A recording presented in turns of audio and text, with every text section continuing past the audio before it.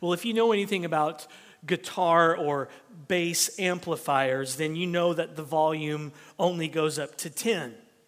And some of you already know where I'm heading with this. All the knobs on these amplifiers only go up to 10. So the maximum volume level is set at 10. And for you smart people who are already aware I'm going, if you know anything about the movie This Is Spinal Tap, then you know that one scene where Nigel, the guitarist, explains to the documentary filmmaker that their guitar amplifiers actually go up to 11. So here's a little snippet of the dialogue as Nigel explains to Marty, the documentary filmmaker, how their amplifiers go all the way up to 11 and not 10. Nigel says, this one is very special because if you can see, the numbers all go to 11. Well, Marty says, well, why don't you just make 10 louder and make 10 the top number? And there's this long pause, and Nigel says, these go to 11. Psalm 33 is kind of like Nigel Tunfell. Psalm 33 wants you to turn your amp up to 11. Psalm 33 is telling you today, turn your awe amp up to 11. Psalm 33 wants you to be in awe of Jesus. Listen, Jesus loves you. I mean, can you believe that? I can't. Jesus loves you. He forgives you. And that is good news. And he loves this preacher. I mean, Jack Miller said, if God can love a preacher, he can love anybody. Listen, if Jesus loves me, trust me, he can love you. I was talking to some people yesterday and invited them to church. And I said, you know what? You are more than welcome at Grace. I said, they let me come in, so anybody can get in the doors. So you know what? Jesus loves you today, in spite of what you did yesterday. And so that should turn your awe amp up to 11. Psalm 33 wants you to be in awe of him, to marvel at Jesus, to be filled with wonder, to be astonished, to be flabbergasted, to just be awestruck. When's the last time you were really and truly awestruck at the gospel? That God loves you and forgives you. Psalm 33 will provide you with many reasons to turn your awe amp up to 11. It's kind and generous that way. You got to love a psalm that does that. It makes it easy for us to be mesmerized by Jesus because of what it tells us about him. The reality of living in a fallen world is that our hearts are always captured by something. In fact, that's how God made us. God made us this way, to have our hearts being captured by something. It's a good thing. We are hardwired by God to be mesmerized, hardwired by God to be mesmerized, to be in awe of Jesus. And just think about what God gave us to help us be in awe of him. He gave us eyes and ears, a nose and fingers and taste buds and a nervous system and a brain and a heart and a soul or a spirit. All of these things God graciously gave to us so that we could, in fact, taste and see that the Lord is good. God created this wonderful world just by speaking a sentence. I love that. And he purposely front-loaded this world with all kinds of wonderful things for us to enjoy. All with the express purpose of causing us to be in awe of him. But sin has hijacked our hardwired hearts, and now it threatens to distract us from the glory of Jesus. And the sad reality is that all too often, because we are sinners, we stand in awe of everything but Jesus. In his goodness, God gave us all these good things in creation that we could really enjoy. Listen, he really wants us to enjoy his gifts, the world. But we often just stop right there. We simply enjoy his gifts without thinking about the Creator, the giver.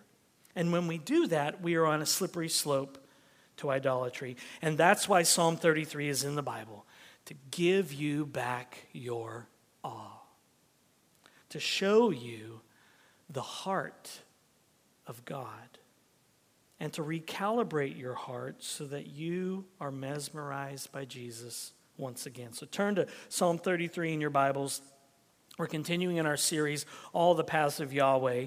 And what we'll see in Psalm 33 is that awe of God, being in awe of him, is actually what will enable us to wait on the Lord in those seasons where we find ourselves desperate for an answer to prayer. We're waiting on God to intervene, waiting on him to do something. So it's being in awe of God, who he is, what he does for his people. That is what will actually keep you from losing your mind as you have to wait and wait and wait and wait and wait on the Lord. And sometimes that's what discipleship looks like, isn't it? Wait and wait and wait and wait and wait and wait upon the Lord. Not just wait upon the Lord.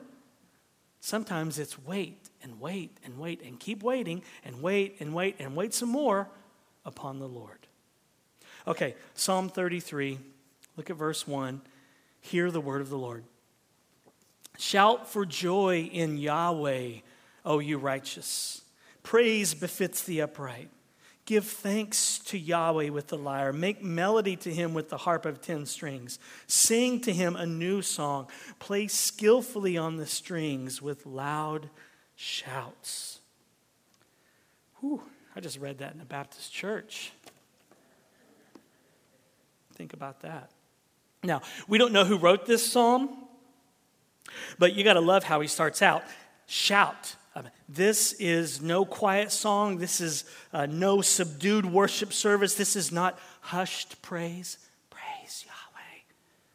This is not prim and proper and decently and in order. It's rowdy. It's turn the amp volumes up to 11 kind of church. It's shout for joy in the Lord.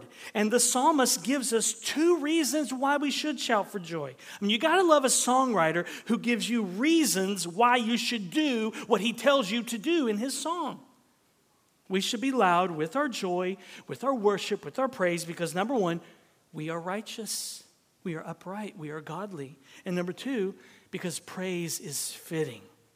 The reason we should shout for joy in Yahweh is because we are upright, the psalmist tells us, meaning God has declared us righteous in his eyes. And you do realize you had nothing to do with that whatsoever, right? God declared you righteous. He made you alive in Christ. He regenerated you by his Spirit. You didn't do any of that. You were a rebel, living in sin, living in defiance to Jesus, unable to come to God. And he decided and he determined to save you. And he imputed Christ's righteousness to you, and he credited his own perfect Son, Jesus, with your sin. That's why we are righteous. And guess what? We didn't deserve or earn a lick of it. And that's why we should shout for joy in the Lord, because we are free. It is for freedom. I just read it again this morning in Galatians 5:1.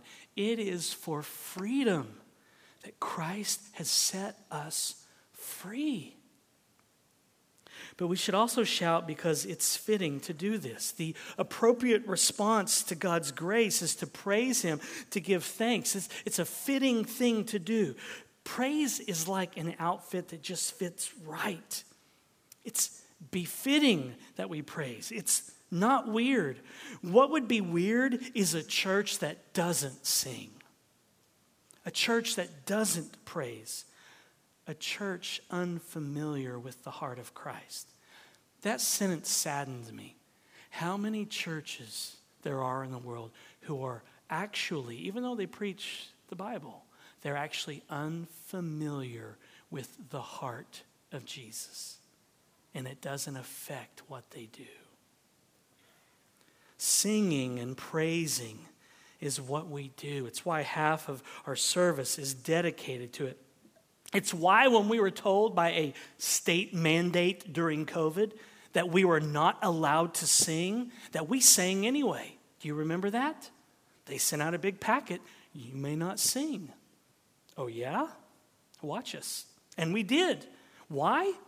Because we are a singing people and because our God deserves to be praised. The government cannot tell us to not sing. I mean, I guess they can, but we're going to sing, aren't we? We're going to obey Psalm 33. So praise and worship is fitting for a church, for the people of God. The Dallas Cowboys lose in the playoffs. The church sings. That's fitting. That's life. It's what we do. Cowboys lose, Christians praise. Oh, I need to talk church discipline with that. Whoever amen the. Unless you were amening Christians praise. Oh, that was Nate Watts, wasn't it? Philadelphia Eagles fan right there. We message each other back and forth all the time. He messaged me a few weeks ago and said, it's not too late to come on over to the Eagles camp. All right, that's forgiven because it's Nate. Anybody else who amens that? We got to talk. One of the reasons that we praise is because it helps give us back our awe and wonder of Jesus.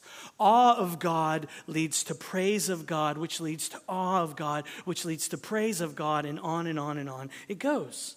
Praise completes our enjoyment of God. And it reminds us of God's heart for his people. And it strengthens us. And it helps us to believe God's promises. Doesn't it help you to believe God's promises when you sing? We're just singing, your forgiveness is like sweet, sweet honey on my lips. It's like, yes, I believe I'm forgiven. I can taste it like honey on my lips. I am forgiven. Singing helps us. How many of you come in here on a Sunday morning, kind of down in the dumps, and then we start singing together and your heart is strengthened? That's happened to all of us, right? Probably many Sunday mornings, probably today. Why does that happen? Because singing recalibrates our heart to the heart of God, the heart of Jesus. And when that happens, we're ready to receive his promises. We're ready to receive the gospel. I heard an old preacher say this once. I thought about it this morning. It was 30 years ago. I heard him say this in a sermon. I've never forgotten it. Praise is the plow that prepares the heart for the planting of the promises. Praise is the plow that prepares the heart for the planting of the promises. Now, he didn't say it that way. He said it this way.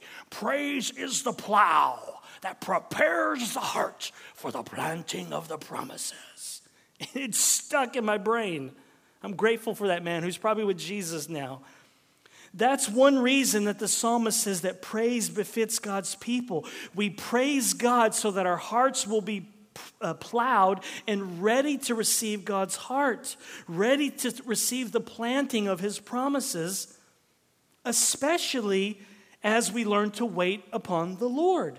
And that's where Psalm 33 is heading at the end. So we have praise at the beginning of Psalm 33 because we need all the promise. So at the beginning of Psalm 33, we have praise, and then we have all these promises of who God is for his people in the rest of Psalm 33, and that helps us when we get to the end of Psalm 33, where we learn that we have to wait and wait and wait and wait upon the Lord. So this praise prepares our hearts to receive all the promises on the inside, the rest of Psalm 33, so that when we get to the end and we hear we have to wait upon the Lord, we're able to do that. We praise God, and that opens our hearts up to God's heart.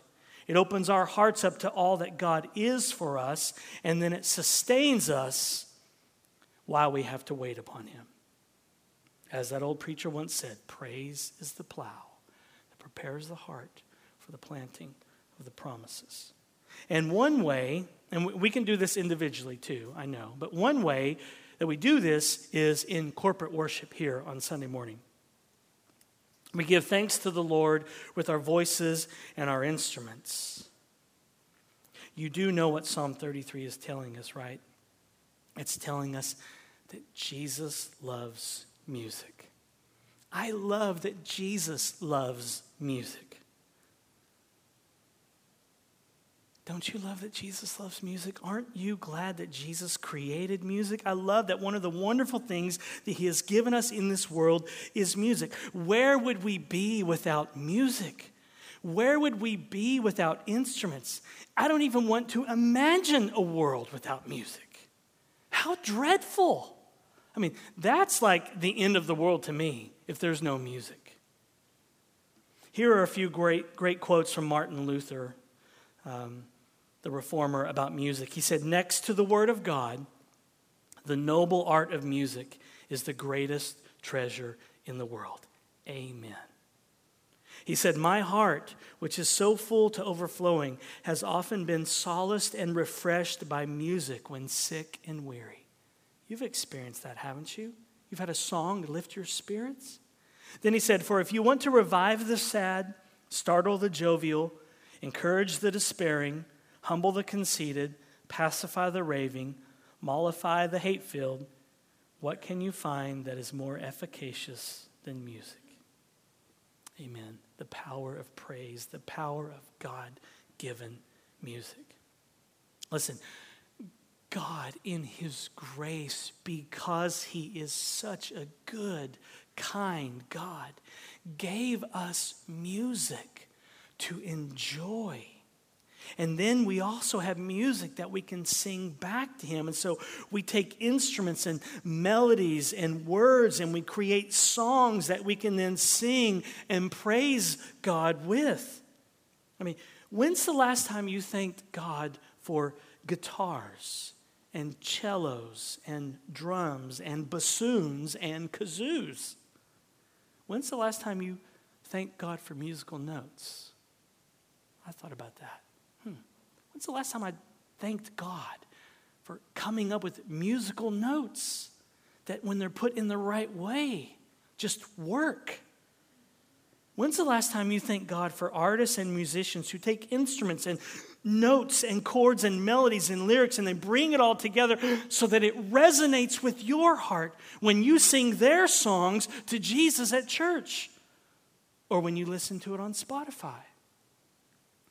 When's the last time you thanked God for Chet and company, for our worship band? You know, now would be a good time to let out a shout of joy in the Lord for those who lead us in worship, right? Yeah. How about that? A pastor of a Baptist church asked that Baptist church to get rowdy and let out a shout of joy in the middle of his sermon. Well, that's the heart of Psalm 33. Shout for joy in the Lord. Play skillfully. Sing a new song. And we always have reason to sing new songs because Jesus is always answering our prayers. He is always blessing us, always showering us with his goodness. We are a people who daily have reasons to sing new songs to the Lord. We can daily shout for joy and sing new songs because his mercies are really new every morning. Listen, we are a singing people. We are a musical people. We have bands. We have choirs. This is what the church has always done. And one reason we sing and make music and shout for joy is because Jesus loves bad people like you and like me. His heart actually moves out to and is drawn toward bad people, to sinners. We sing because his love is everywhere. His love is like glitter. It's just gotten all over the place. You know what it's like. When glitter gets some, it just gets everywhere. And God's love is just like glitter. That's what the psalmist says. Look at verse 4. For the word of Yahweh is upright, and all his work is done in faithfulness. He loves righteousness and justice. The earth is full of the steadfast love of Yahweh. By the word of Yahweh the heavens were made, and by the breath of his mouth all their host. He gathers the waters of the sea as a heap. He puts the deeps in storehouses. Let all the earth fear Yahweh. Let all the inhabitants of the world stand in awe of him. For he spoke, and it came to be. He commanded, and it stood firm. So we shout for joy, and we sing, and we play skillfully on guitars and pianos and drums because God's word is upright. The word of the Lord is upright. Athanasius, who was the bishop of Alexandria in the 300s, said, whenever a man turns his gaze and he sees the Godhead of the word, he is smitten with awe. We are smitten with the God of the word because everything he does in faithfulness. And because he loves what is right. And because he loves justice. And because he is not detached from his creation. He is very much involved. And his steadfast love is all over the earth that he created. Think about what Psalm 33 is saying. The earth is full of the steadfast love of the Lord. I love that. You would think the world would be full of the anger of the Lord because we are bad people and we sin all the time. But it's the steadfast love of the Lord that is everywhere. In other words, his heart is everywhere. Wow. Who is this God? We have ruined his creation. It was good. It was perfect. He was thrilled. He got to the end and was like, man, this is great. This is good. We ruined his creation with our sin, and yet it's his steadfast love that is everywhere, not his anger. We live in a world full of God's loving kindness, a world that has expressions of his love, his heart all over the place, just like glitter. But Psalm 33 also gives us another reason to praise. It tells us that Jesus can gather up all the waters of the earth and put them in storage if he wants to. Let me ask you, when's the last time you tried to gather up water? A 5-gallon water jug is heavy. When's the last time you picked up a 5-gallon water jug? Jesus can lift all the waters of the earth and store them in a storage unit if he wants to. I mean, what power! That's why we praise him. Psalm 33 also gives us yet another reason that we sing, because Jesus merely spoke and creation came to be. I mean, galaxies and universes and stars. We're still discovering these things, aren't we? Way out there. He simply uttered a few "let there be" sentences, and then creation came to be. Think about that. A few sentences off the lips of Jesus ushered in this beautifully intricate world that we call home. He simply spoke creation into existence. Jesus said, "Let there be." And there were humpback whales and bearded vultures and tulips and weeping willows and apple pie and coffee and bacon and oceans and mountains and volcanoes and tornadoes and clouds and stars and planets, galaxies and black holes. Just this last week, they were able to capture the audio, the sound a black hole makes. It was pretty creepy too, actually. But it sounded like it would be the soundtrack to like a horror movie or something. But that's the way God made it. And that's the sound it makes. I'm like, okay, must be beautiful to God. Amazing. Think about that. What a wonderful world that we live in. What a spectacular world full of all kinds of spectacular things that we get to enjoy every single day. And Jesus is behind it all. All day long, we're bombarded with opportunities to enjoy God's creation and then trace that enjoyment all the way back to God and then to glorify and enjoy him as our wonderful, giving, sharing, creative creator. We have numerous opportunities daily to glorify and enjoy God through what we taste and what we see and what we smell and what we feel and what we hear. I mean, this was God's good design in creation. This is the way that God designed it. He made us to take in these things and really enjoy them. Joe Rigney says, if we extend this divine endorsement of sight and taste, then here we see God enthusiastically endorsing our joy and delight in all sensible pleasures. That is, pleasures we receive through our bodily senses, pleasures that we see, smell, taste, touch, hear, provided they're enjoyed within the boundaries established by the giver of every good gift. Perhaps God could have done it another way. He might have made an immaterial world populated purely by spiritual beings. Infinite wisdom preferred stomachs. I love that sentence. Have you thought about that? It was Jesus' infinite wisdom. He said, I'm going to make them, and they're going to have stomachs. Infinite wisdom preferred stomachs and tongues. And every combination of sour, sweet, salty, and savory that the chefs on the Food Network can discover. Because that's what they are doing. Discovering all the ways that God chose to communicate his goodness, his sweetness, even his bitterness to human palates. My guess is that it will take a while. The creation of food, tongues, and the human digestive system is the product of infinite wisdom, knitting the world together in a harmonious whole. The symphony of glory that sounds the triune being contains notes of corn salsa and Sour Patch Kids, of sweet tea. Bless you for that, Jesus. And rye bread, the kind that fills the belly. The variety of tastes creates categories and gives us edible images of divine things. We get to enjoy all this goodness that he's given us. It was created by Jesus when he simply uttered a few sentences. That should lead us to awe. As verse 8 says, let all the earth fear the Lord. Let all the inhabitants of the world stand in awe of him. Now, those that don't know Jesus need to be in fear of him because he is a holy God.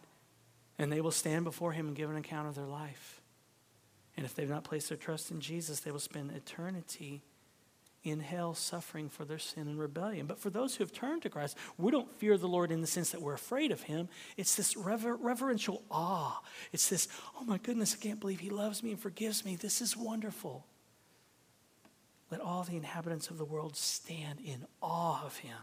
In other words, when you put corn salsa on your burrito at Chipotle, or when you eat Sour Patch Kids, or when you enjoy homemade sourdough bread dripping with butter, remember to turn your awe amp up to 11, to be in awe of Jesus and all the good things that he gives us to enjoy. Listen, the goal of the Christian life isn't to feel awesome about yourself. It isn't to feel like you're an awesome Christian who's faithful with your quiet times. The goal of the Christian life isn't to feel awesome about yourself. It's to be more in awe of Jesus. Psalm 33 knows our propensity to lose our awe and wonder. That's why it's in the Bible. Whoever wrote Psalm 33 knew how easy it was for the things of God to become too familiar to the people of God. They knew that we can all just get used to grace and not be awestruck by it anymore. That's the predicament of the human heart in a fallen world. But there's also another heart at work in this fallen world, namely the heart of God, and it's eternally persistent. Look at verse 10. Yahweh brings the counsel of the nations to nothing. He frustrates the plans of the peoples. The counsel of Yahweh stands forever, the plans of his heart to all generations. Blessed is the nation whose God is Yahweh, the people whom he has chosen as his heritage. Yahweh looks down from heaven. He sees all the children of man. From where he sits enthroned, he looks out on all the inhabitants of the earth. He who fashions the hearts of them all and observes all their deeds. The king is not saved by his great army. A warrior is not delivered by his great strength. The war horse is a false hope for salvation, and by its great might it cannot rescue. Jesus knows all the plans of the nations. Nothing gets past him. He raises nations and politicians up, and then he turns around And he can tear them down if he wants to. He frustrates the plans of the peoples. That word for plans is the word hearts in Hebrew. Thoughts in Hebrew. He knows the innermost thoughts of people. He can frustrate the thoughts of people. It isn't like Yahweh has to send out spies to get the secret plans to the Death Star, like in Star Wars. Jesus can read minds. He knows the thoughts of all peoples, all nations, all politicians. There's nothing top secret that Jesus isn't keen on. So the counsel of God stands. Nothing can stop it. And not just his counsel stands. His heart stands forever too. The plans of his heart, Psalm 33 tells us, the affections of his heart go on forever. The heart of God for sinners keeps going on from generation to generation. That means when we become Christians, we get all of Jesus, all of his heart, front-loaded at the front. All of his heart, all of the time, for all of our troubles, all of God's stuff for all the stuff that we have to deal with in a fallen world. The plans of his heart bursting forth and going on forever and forever. Dane Ortland says, picture a dammed up river, pent up, engorged, ready to burst forth. That is the kindness in the heart of Christ. The creation of the world and the ruinous fall into sin that called for a recreative work undammed the heart of Christ. And Christ's heart flood is how God's glory surges further and brighter than it ever could otherwise. The creation of the world was to give vent to the gracious heart of Christ. And the joy of heaven is that we will enjoy that unfettered and undiluted heart forevermore. Yes, the joy of heaven is that we will enjoy the unfettered and undiluted heart of Jesus forever. The heart of Christ for us.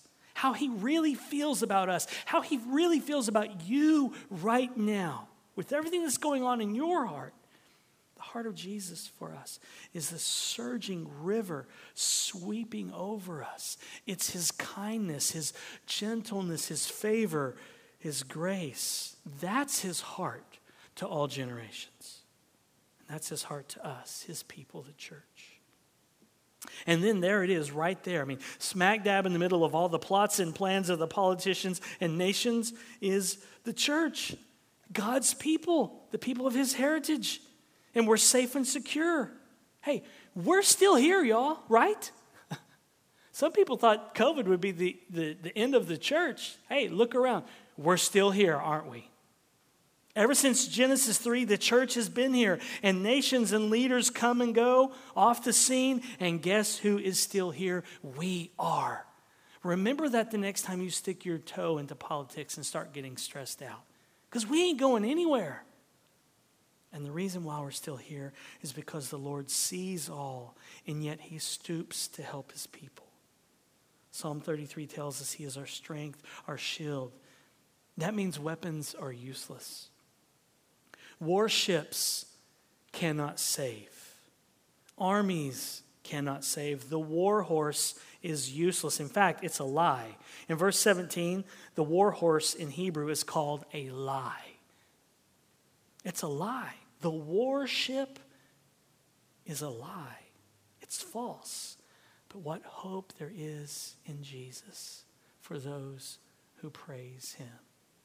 Look at verse 18. Behold, the eye of Yahweh is on those who fear him, on those who hope in his steadfast love, that he may deliver their soul from death and keep them alive in famine. Our soul waits for Yahweh. He is our help and our shield. For our heart is glad in him, because we trust in his holy name. Let your steadfast love, O Yahweh, be upon us, even as we hope in you. Psalm 33 wants you to know that Jesus is watching over your life right now. He is aware of everything that is happening. He is working behind the scenes. Every detail, he sees it all. His eye is settled on you. David Pallison said, the Lord knows you. This reality is the single most important thing about you. You are his. That might be all you need to hear today. The Lord knows you. It's not so much that you know the Lord. He knows you and everything that's going on in your life, everything that's going on in that little heart of yours. He knows. And you are his. Get that into your bloodstream today. See how it changes your heart and your life. But Jesus also has the power to deliver you from death. Death is no problem for Jesus. And that's why we wait for him, because he is our help and our shield. He strengthens us and protects us. So we are glad because we trust in him. We trust his character, who he is and what he is like. That's what it means when the psalmist says, we trust in your holy name. We trust your character. We trust who you say you are in your word. We trust that about you. Even though everything in our life is screaming at us otherwise, we trust you. We trust your heart as our hearts are breaking. We trust his character, who he is, what he is like, and that enables us to wait. Of course, we don't like waiting for God, do we? Right? Tom Petty, the waiting is the hardest part, right? We don't like waiting. What's interesting here is that the Hebrew word for wait in verse 20 is not the word that we've seen a lot before in this series. That Hebrew word has the idea of twisting, and there is this sense of you're being twisted. It was used of like ropes twisting together. Sometimes you're waiting and it feels like you're twisting. Your stomach's all tied up in knots. This is not that word. This word in verse 20 actually comes from the Hebrew root word for, get this, fishing. Think about that. The ancient Hebrews described waiting with the same word that they used for fishing. Why? Because that's what you do when you're fishing, right? You wait, and you wait, and you wait, and you wait. And you have to wait a lot as a disciple too, so get used to it. But the God you wait on is good, so that you know he's doing good things for you while you wait. Understand this. The heart of Jesus is at work to bring you good while you wait for him. The heart of Jesus is at work to bring you good while you wait for him. And that's why you can wait with hope. Because his heart is at work for you. Because his steadfast love is upon you. And you know what? That persistent heart of God ought to make you want to praise him, which is where we started Psalm 33. It ought to restore your awe and wonder while you're waiting. It ought to make you want to stand up and sing the doxology. I'm not going to ask you to do that right now. I'll let you be rowdy earlier, okay?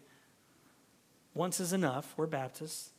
It ought to make you want to stand up and sing the doxology. Praise God from whom all blessings flow. Praise him, all creatures here below. Praise him above, ye heavenly hosts. Praise Father, Son, and Holy Ghost.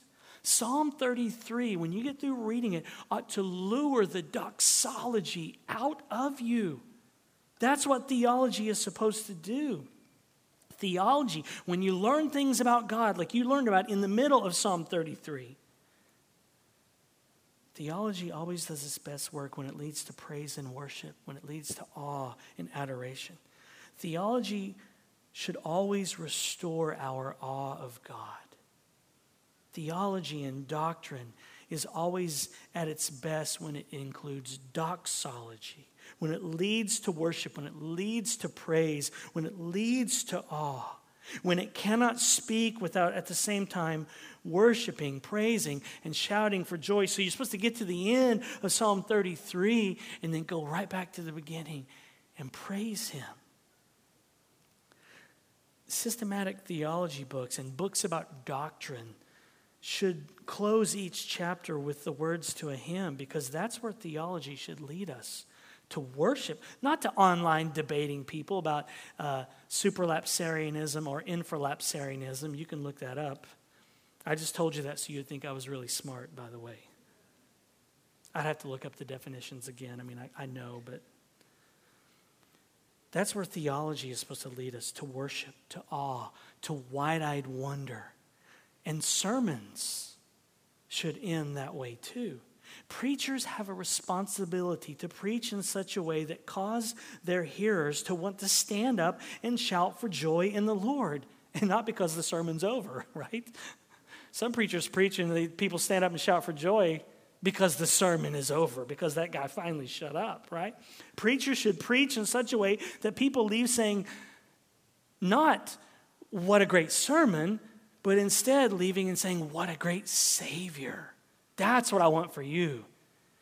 Preachers are supposed to give people their awe back. That's my job. I hope I did mine today. I hope you got your awe of Jesus back.